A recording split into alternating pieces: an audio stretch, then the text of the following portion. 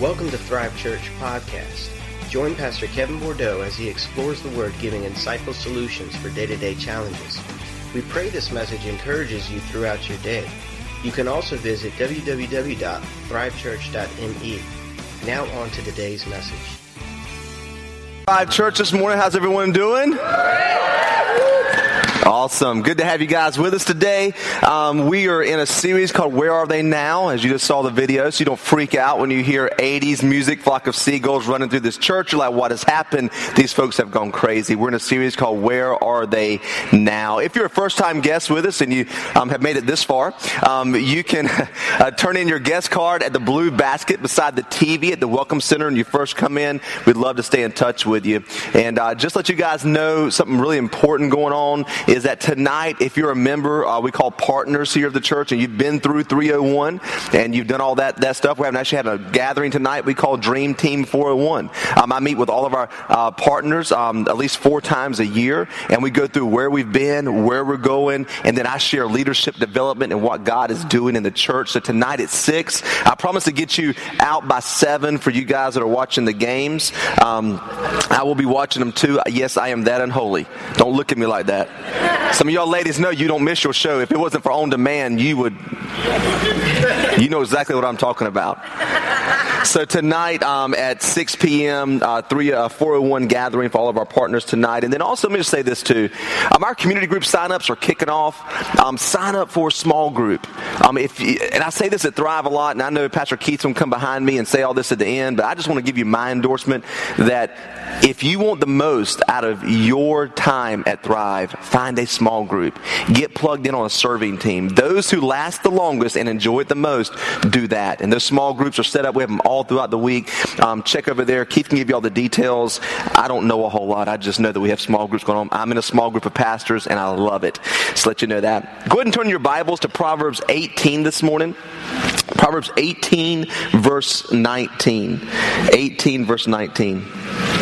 John Bevere said this in his book, The Bait of Satan, about offense. He says that when we get offended, we build walls around our life where love can't go out and love can't go in. And so many times people who are offended would rather justify their behavior rather than repent of the unforgiveness that offense breeds in our lives. And today what I'm going to speak to you about is the topic of offense. And we're going to look at the life of Judas. And I want you to look at Proverbs 18:19 to kick this off. One of my favorite verses of Scripture. It says, a brother offended is harder to be won than a strong city, and their contentions are like the bars of a castle. If you've been through offense or been offended or have seen someone do that, you can say amen to that, right? Let's pray. Father, this morning, we thank you for a beautiful day to come worship you, God. We thank you for your great love toward us, God, that draws us, that pulls us. Lord, we thank you for your Spirit living in us, God. I'm just overwhelmed by the power of your presence, Lord, in this place today. I ask, Lord, that you would help us be open to listen to your word. God, for our hearts to be shaped by the word of the living God. So, Lord, right now, we submit our minds to you. We submit our hearts to you to listen, to learn, and to grow from the word of God. It's in Jesus' name that we pray. Amen. This whole series has been based on the VH1 show, Where Are They Now? And back in the 90s, you may have watched it, where it showed very popular musicians or actors that did really well in like the 60s, 70s, or 80s. But now you're like, where are they at? I've shared some with you. I'm not going to share any more. I actually stole some of Pastor Keith's thunder when he's preaching next week about Vanilla Ice. I won't talk about him. But you all have your favorite actor or favorite band, and when you look at their lives later, it's like some of them are broke, some of them are addicted, some of them don't do music, some of them aren't even alive. And it's sad when you see that, right? But so many times as believers, that's our story. We start well, we give our life to Christ, we get baptized, we're excited, and then you look around and say, where are they now? Where's so-and-so? I haven't seen them. And the more you grow in Christ, and the more mature saints, not older, but mature, all right, would tell you that the more you grow in Christ, the more you see this happen. I mean, you see people who start like wildfire, and then they don't even serve Jesus anymore, or their hearts are cold. And why does this happen? I told you that only 1 out of 3 Christians, according to studies of thousands of years of studies, shows us that 1 out of 3 Christians finish well. Why does that happen? The first week, I told you that a lot like Absalom, remember the mullet? Absalom. Some of y'all didn't see the mullet. Look on Facebook. They got the picture of me with the mullet on. The arrogance and pride does that to us. Others, like Demas last week, love the world more than they love Jesus. And they just have a strong love of the world. And today we're going to look at a man named Judas, who I believe allowed offense to get in his heart. Why do they fall away? I believe offense is one of the major ones I've seen as a believer. And I want you to look at Matthew 24:10. It should be there in your talk notes. If not, I'm going to share it with you. Matthew 24:10 says this. And Jesus, in Matthew 24, is speaking about the Olivet Discourse. See, that's this whole teaching on the last days. What's going to happen, what's going to go on, and you have so many people that have all these last days charts and all this stuff.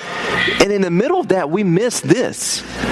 Jesus says something very profound, and you can jot this scripture reference in your notes. He says, and talking about the last days, he says, and then many will be offended. Say offended. Now watch this. They will betray one another and will hate one another. And you know who he's talking about? Us, Christians. So he says even the elect should be deceived. Jesus gives us insight that in the last days, people will fall away due to this thing called offense. I like what he says. He says, many will be offended. Watch this progression. They will betray one another and they will hate one another. What is the one thing that you learned as a child of God that you don't do? It is, you shouldn't do what? Hate someone. Jesus said it's as bad as murder. If you hate them in your hearts, it's as bad as murder. And so he shows us the progression of how hatred gets birthed in a Christian's heart. They get offended, right? Then they betray one another. Well, what does that mean? That means when that person offends you, you will throw them under the bus. And I'll talk about that a little later. But you sell them out. You build your faction to talk about them to the people that you find the reason you don't like what they're doing and you don't like them. And you get your team on your side, right? Team offense. And then what happens is hate is birthed. What do you mean? Just because I talked about that person. Here's where hate comes in. You can't look that person in the eyes and say, I love you in Christ and I've been praying for you, and sincerely mean it. You couldn't share a meal with that person because there is something in there that keeps you from expressing the full love of God to them. And friends, I don't know, last time I checked, that's what we're called to do, right? To love one another. And that's how powerful that offense is. John Bevere wrote a powerful book called The Bait of Satan. If you've never read that book, get it this week. I endorse it.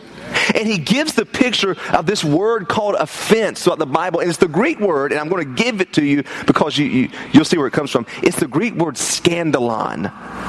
You hear a word in there? Scandalous. Scandal. Drama. People full of drama. Somebody's always talking about them and doing scandals. Scandalon, the word offense. And the picture there is one of a hunter that's trying to trap an animal.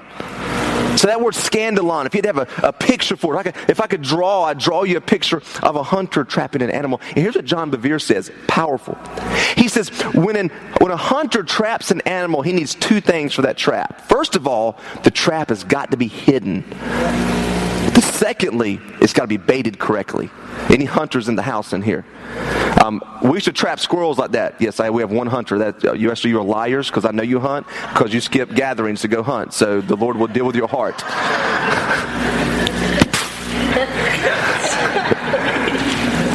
And I used to catch squirrels when I was younger we had these little wooden boxes. Anybody remember these things we built? The door was up, and it was attached to a little post inside of it. It's a rectangle, and there's an apple on it, or something, some type of food. And the squirrel would go around and eat or do whatever, and the thing would lose its weight, and it'd close it in there, and you go listen to see if it's in there. And that's how you trapped it. See, offense works the same way. It works by it being hidden, and you don't even know what's going on, and then you take the bait of Satan, and you get offended. And then you find yourself in that place where you don't even want to be around that person any longer. And that's what keeps so many Christians in bondage, and I see so many believers sidelined. They could be so effective for the work of the Lord, but because of hurt and offense and those things, they are sidelined. Some of them are sitting at home right now, probably in nocturnal intercession. But that's how powerful that offense is. And all that I've talked about, and this will be my last message next week, Pastor Keith will finish us on this very topic, is the power of offense. And let me tell you something. If you are a Christian, get ready. You're going to get offended by other Christians. That's right. Oh, we love somebody to come in and just give a good prophetic word. Can it be a good prophetic word? You're going to get offended. And the way that you respond to it will dictate whether or not we're asking 10 years from now, well, where are they? What happened to them? Oh, and the story goes. I want to look at a man this morning named Judas. And Judas was part of the original 12 apostles. He was one that held office as treasurer. The only one to hold office out of all the 12 apostles. I mean, Judas sat under the teachings of Jesus. Like, I know you love Thrive, and I'm so happy that you love Thrive. It blesses my heart. But could you imagine Jesus doing this? I mean, it's pretty good. If you read the Bible, you could imagine it because his teachings are in there. But could you imagine sitting with Jesus around the campfire and him talking about the Old Testament, about those things, about God? Could you imagine seeing the healings, the withered hand coming, and seeing all the stuff that went on? Could you imagine seeing all that happen? And in that, he still turned away from the Lord. That's why a lot of times you can't blame a church for your spiritual condition. If Judas had all that and still did it, many of us will do the same. And I believe, and this is just, and you can almost, and I know I'm a Bible teacher, man. I love the Bible. I break it down. You guys know I'm true. I think it's a possibility, and bear with me, that the reason Judas betrayed Jesus is because of offense.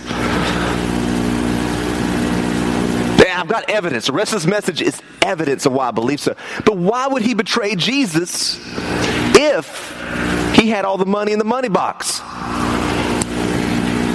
Why would he betray this loving man who healed people and cared for people and would go die for his sins? Why would he do that? He had money.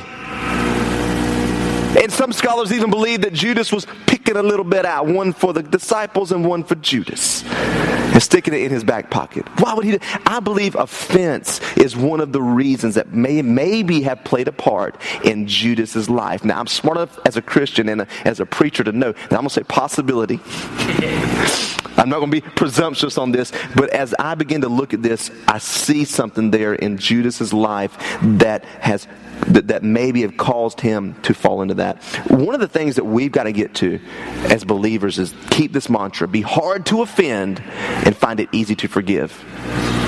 You ought to be the hardest person ever to offend. And that's how I am. I mean, I have a couple of good friends. I know you heard Dayton Burt preach, and Brett Cooper's no good friend. And we go at it, man. And they go at it at me. I mean, I think that's stupid. Why in the world would we do something like that? Yeah, well, and they'll tell me the same thing. And we're cool. One thing about Keith Rao, our connections pastor, we don't get offended. We're just real about it. He's like, man, I don't think it's a good idea, and I wouldn't do that if I were you. He tells me that. But I'm the pastor, the man in authority. No, I'm not. He's probably got a better idea than me. And we go through it, and we don't get offended at each other. But many believers get offended and fall away. And I believe Judas gives us some insight of what happened. And let's look at our talk notes here. Why could have Judas been possibly offended? And let's look in John first. John 12, verse 3. John 12, verse 3. And the first thing to write in your talk notes is this: his ideas were not received. The first reason he could have possibly been offended, his ideas were not received. Now look at this in John 12, verse 3. It says, then Mary took a 12-ounce jar of expensive perfume made from essence of nard. That was a store back in their day. Just kidding, ladies. And she anointed Jesus' feet with it, wiping his feet with her hair. Could you imagine that beautiful picture there? The house was filled with the fragrance. But Judas Iscariot, the disciple who would soon betray him, said, That perfume was worth a year's wages. It should have been sold and the money given to the poor. And if you read the other versions of this in Matthew and Mark and Luke, you see other versions here. Jesus puts Judas on blast.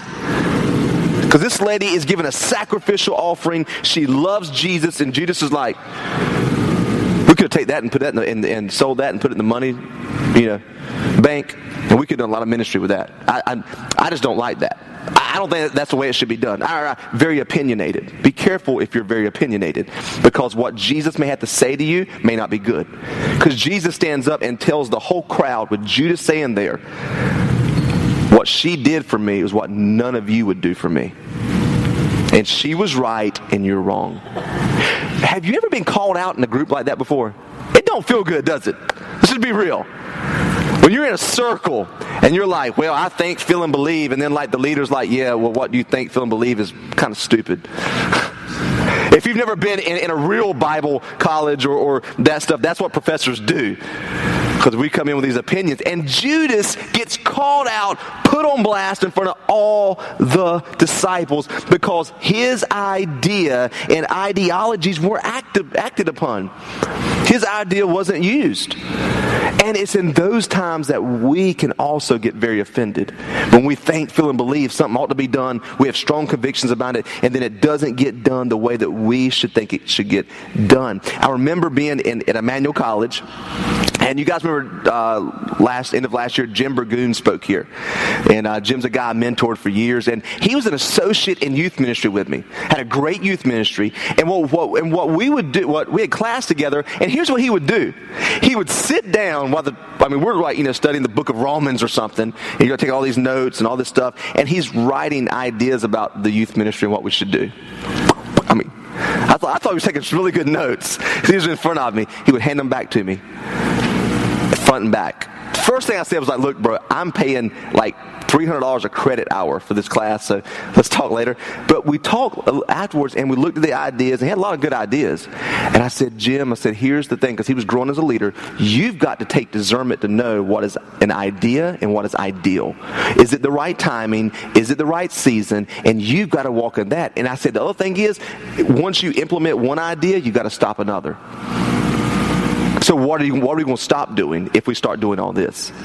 And I'll be something that Jim didn't get offended. He didn't get mad. But he started filtering ideas. And then he would bring ideas later and say, I've thought through this. And here's what I think. I've looked at season and time. And he was one of the best people I've ever worked with in ministry, because he then was able to say, all my ideas aren't the best. Some of my ideologies aren't the best. And recently he planned his whole year out for his church, and he went through, and I asked him a question about an event. He said, well, here's what we've thought through. Based on coaching and based on that, we've worked through this and worked through that, and here's what we're looking at for the goal and result to be in that. He has become great because he did not get offended when his ideas were not received. And let's just be real. Our ideas are very dear to us, aren't they? The way we think things should be done, and creativity, because I'm a very creative person, but what we've got to have is what I call a Teflon spirit. You don't let things stick to you. Some of y'all like Velcro, man. Everything sticks to you. That handshake wasn't strong enough. That hug wasn't good enough. They didn't talk long enough. Have a Teflon spirit where nothing sticks to you. Have thick skin and a soft heart so you don't let offense come in. Because here's what happens. You share the idea. You ready? The idea is not used. You get angry. You allow that to become bitterness. I know none of you ever go through this. It's just me. It's the person next to you. You start feeling inadequate because your idea wasn't used. Then you withdraw and tell others no one cares about you, and you just don't feel connected. Truth of the matter is your idea just wasn't received. And it may have been the best idea in the room. There's times I still think, after some meetings, that was still the best idea. And they didn't use it, and they'll pay for their consequences of not using that. But that's just being a D personality, which I'll explain all that on Wednesday about Ds and all that. That's how I am. But you've got to realize Judas got put on blast in front of the whole group about something he felt strongly about how the money should be used and how that should be run. And you got to be careful if you're opinionated. Well, I think and I feel and I believe, because Judas felt that, he verbalized it, and Pastor Jesus shot him down in front of everybody. Now, I don't know about you, and maybe you're like, okay, I don't buy the first one. I don't believe he got offended. Okay, that's cool. But I know me personally, that hurts, and offense has come in on my ideas get shot down in front of other people in public. But Jesus did that to him. That's why many of us, I believe, couldn't be in Pastor Jesus' church, because we would get our feelings hurt too much. Here's the second point this morning. Why was Judas possibly offended? Not only that his ideas weren't received, but maybe that he was not chosen. And I'll explain that he wasn't chosen. Write in your notes. Matthew 17, verse 1. Matthew 17, verse 1. It says this in Matthew 17, 6 days later, Jesus took Peter and the two brothers, James and John, and led them to a high mountain to be alone. Now, you got to realize what's happening. He has 12 disciples. He calls 3 to come be with him. All right, you get a picture here. As the men watched, who were the men? The disciples. Watch this here. Jesus' appearance was transformed so that his face shone like the sun and his clothes became white as light. Suddenly, Moses and Elijah appeared and began to talk with Jesus. I mean, let's just picture this. Jesus goes to a mountain, and on the top of that mountain, he says, Peter, Pete, Jimmy, Johnny, come up top with me. Got something to show you. He's in his glorified form, and then Moses and stinking Elijah show up. I know you've been in some good revivals. That's the best ever. And they start talking to each other. I don't know about you, but that's amazing. But here's the thing. Only 3 of them got to see it. There was 12 that were, or 9 that were sitting at the bottom of the mountain. They were like, oh man, I wonder what's happening. I don't know, but it got real bright. There's 2 other guys up there. What in the world? And they're probably all sitting there like, well, why didn't I get picked to go? I never get picked to go to the top of the mountain. Duh. You know? I mean, Judas may have been offended because he's like, yeah, all I do is count money. I do all the work. Only one that holds office. And these jokers, especially loudmouth, when Peter gets to go to the top of the mountain, well, I have to sit down here with the money box. Thanks, Jesus. I just read the Bible with imagination because these were real human beings. They weren't like, graduated from seminary and so holy they never did anything wrong. It would have made me a little mad. Let's just be real. The greatest ministry experience ever, and he's got to sit down at the bottom of the mountain. Sometimes the hurt of rejection can cause offense to sideline us. We feel we're not chosen for something. Or we feel like somebody else always gets the opportunity, but we never get that opportunity. Somebody else is always getting that blessing, and we never see that blessing like them. Somebody else is always got a story to share, and it feels like maybe you're not one of the elite. I felt like that. I never forget one day I was driving to work. I had an hour-long commute one way to work when I was in Florida, and I was driving, and I drive speed limit. I do. The one time I didn't, it's a speed trap, and they got me here in Richmond.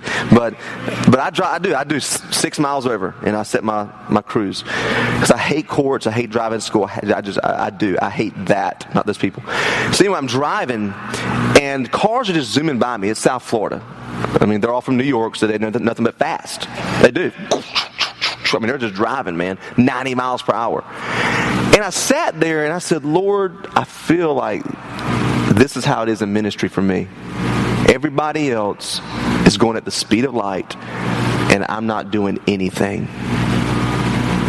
And the Lord, I felt laid in my heart, he said, Kevin, you're going at the speed I've called you to go. And that gave a lot of closure because it seemed like my other friends' churches were doing this and doing that. I felt like I was always left out on the outside looking in, seeing mountaintop experiences, and I'm sitting down with nothing happening. And we've got to guard ourselves when we are not chosen, when we're not the ones picked to do something, and understand that God has timing, He has process, He has a plan, and we've got to walk into the seasons and timing that God has. Why not me, God? Maybe it's not the right time, and maybe you're not ready yet. Maybe you're not ready. You all know that your kids want to do things they're not ready for. And that's sometimes how it is with the work of God. You got to realize something. God is sovereign. And if you're not chosen for something, maybe He has something better for you. And when I look back on my life, I applied to 50 churches when I was transitioning. You know how many called me back? Goose egg. Have all the education, had experience. I was like, God, what is wrong? Why is it that no one wants me?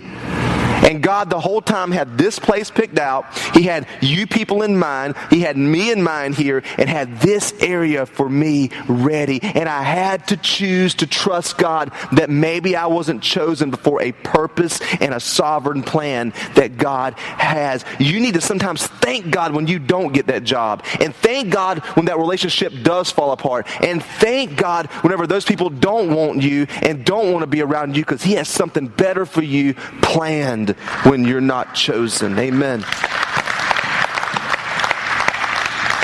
And I don't know, but I personally believe Judas may have got offended because he was one of the ones that was never picked to be in the inner circle. Here's the third point this morning. Why could have Judas been possibly offended? The third thing is this. He was confronted. He was confronted. And that's in John 13, 26 through 30. John 13, 26 through 30. It says, Jesus responded, "It is the one to whom I give the bread that I dip in the bowl." And when he had dipped it, he gave it to Judas. I want you to picture this here. Son of Simon Iscariot. When Judas had eaten the bread, Satan entered into him.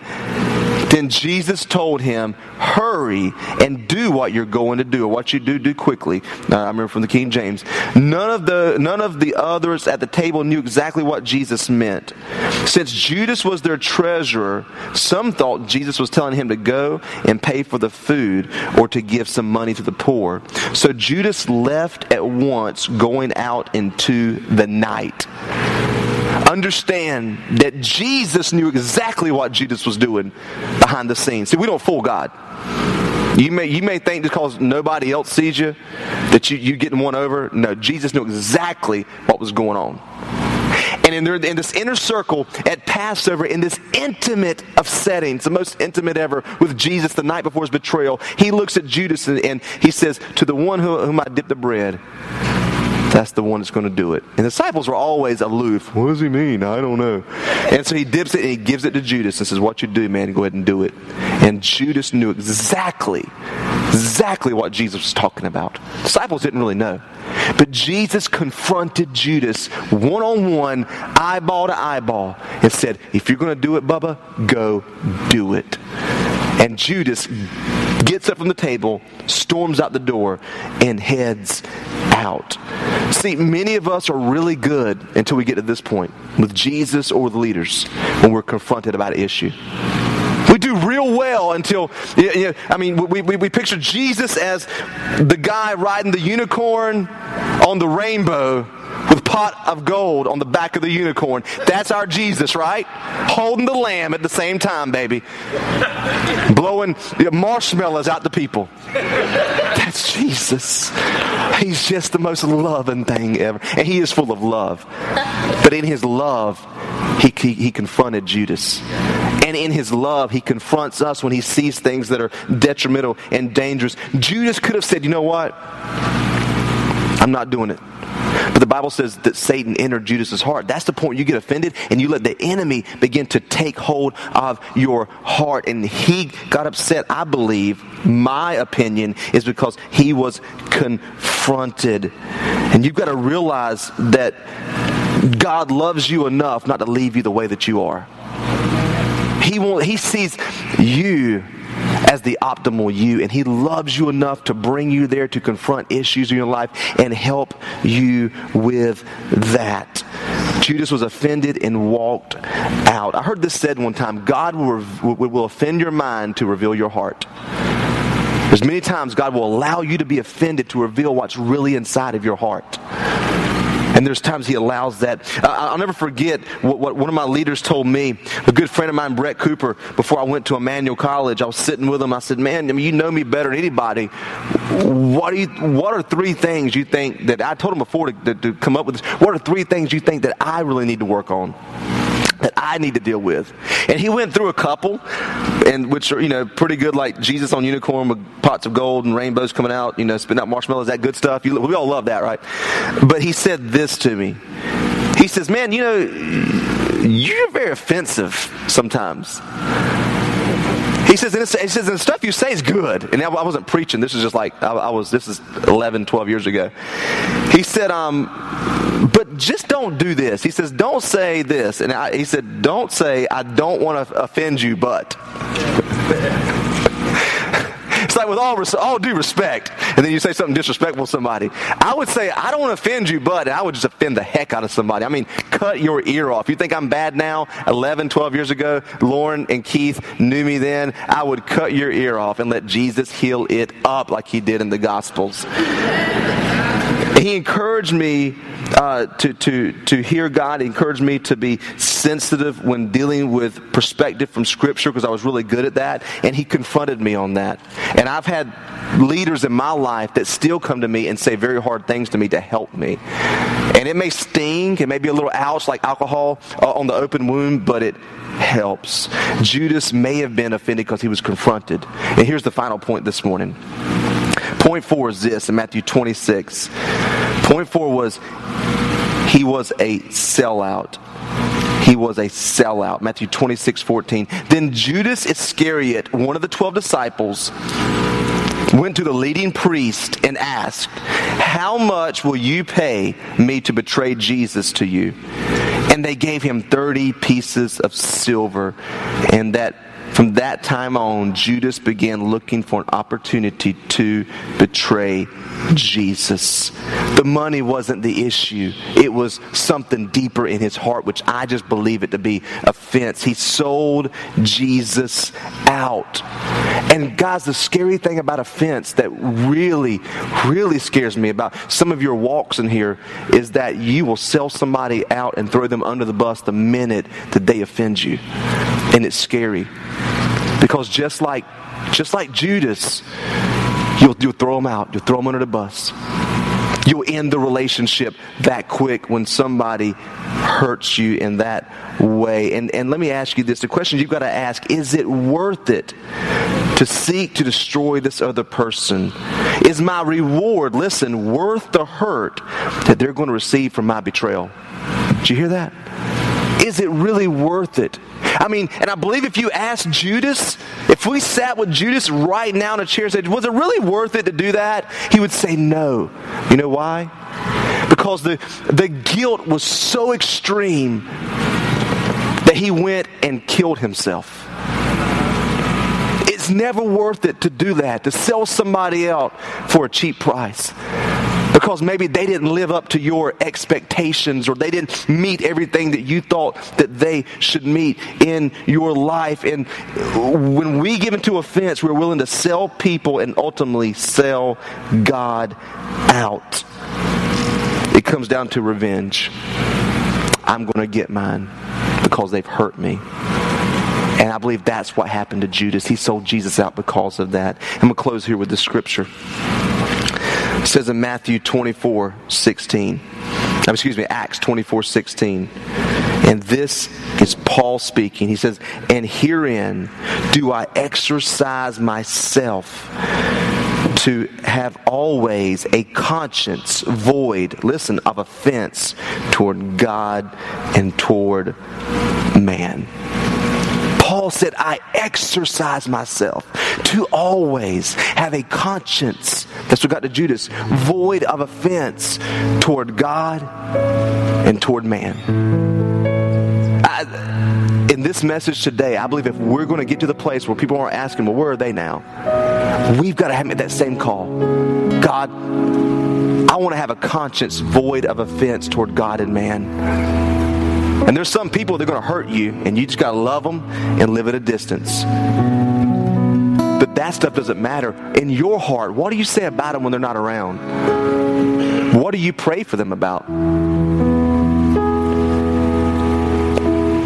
So one of the things I've realized when I've overcome bitterness is when I can pray wholeheartedly for God's blessing on that person's life in a good way. Not vindictively, not, that way, but praying that God would truly bless them. He would truly touch them.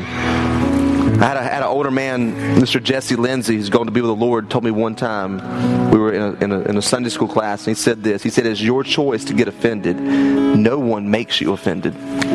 No one can offend you. It's only your choice. And if we're going to end up on the good side of where are they now, then we got to get to the place where we allow the Lord to bring healing to those hurt places where we've been offended in the past, we've been hurt in the past, we've not been chosen, our ideas weren't picked. Some of us are still that kid on the kickball team that was picked last.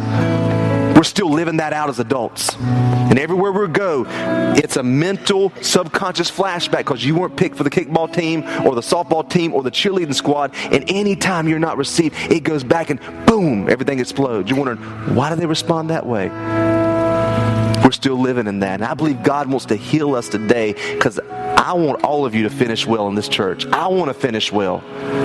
And it's got to be to a place where, number one, you ask God, cleanse me of unforgiveness. Show me the people that I'm still trying to sell out and get revenge on. God, please help me to forgive. And then secondly, you say, you know what? I'm going to have a Teflon spirit in a loving way. I'm not going to get offended and storm out and act angry and act like a 3-year-old. But I'm going to live maturely for the Lord and take all the things that He has for me. As I was going through this message this week, I was praying, God, touch my heart that I don't live offended. If you will, bow your head and close your eyes in here.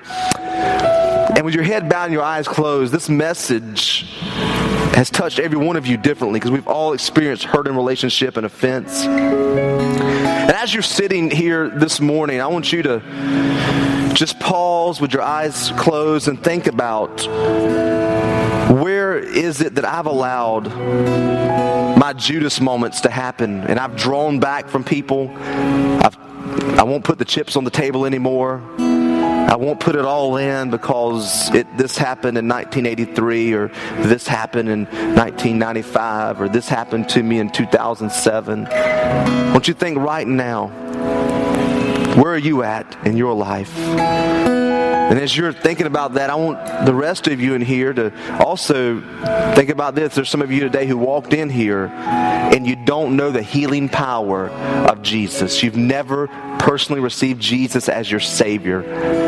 You don't know what it means to experience forgiveness. You don't know what it means to give unconditional forgiveness. And you're sitting here today saying, I don't know Jesus. I don't know this forgiveness. And I need to know Jesus as my Savior. If that's you, just simply lift up your hand. Say, I want to accept Jesus today. I'm not going to call you out or make fun of you. I'm not going to put you on spot. But just say that right now, Lord, I'm calling to you. I need to be saved today. I need to know Jesus as my Savior. Is anybody in here says, that's me, Kevin. That's me, man. I came today just for that purpose and that reason.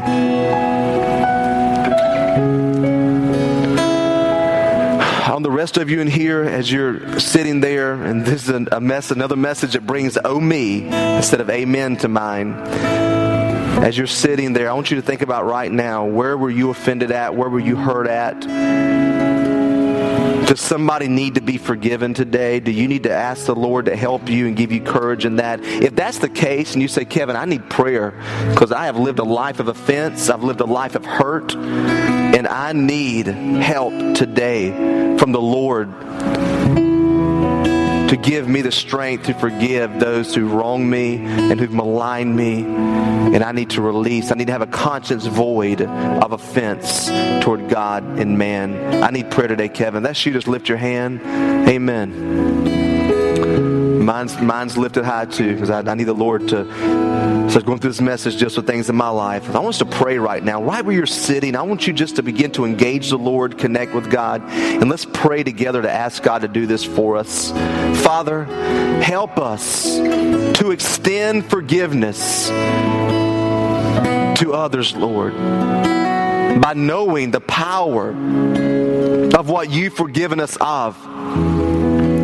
Help us, Lord, to release people, to release churches, to release other groups, to release individuals that have maligned us. And Lord, we pray that we would not end up as Judas, with a conscience guilt-ridden. But Lord, you promised to clean our consciences by the blood of Jesus. And so this morning we ask that, God, we would leave here releasing and forgiving. Right now, if there's somebody that's in your mind that you need to release and forgive, I want you right now just say, personally, just say, God, I release so-and-so, I forgive so-and-so. And just right now, just say that, whoever that person is, whatever that thing is. If you feel like that you've been offended and you've been walking around a fence a lot, then just take time right now to say, God, help me to not be so offended. Help me to have a Teflon spirit. Father, I pray for all those today that raise their hands, Lord.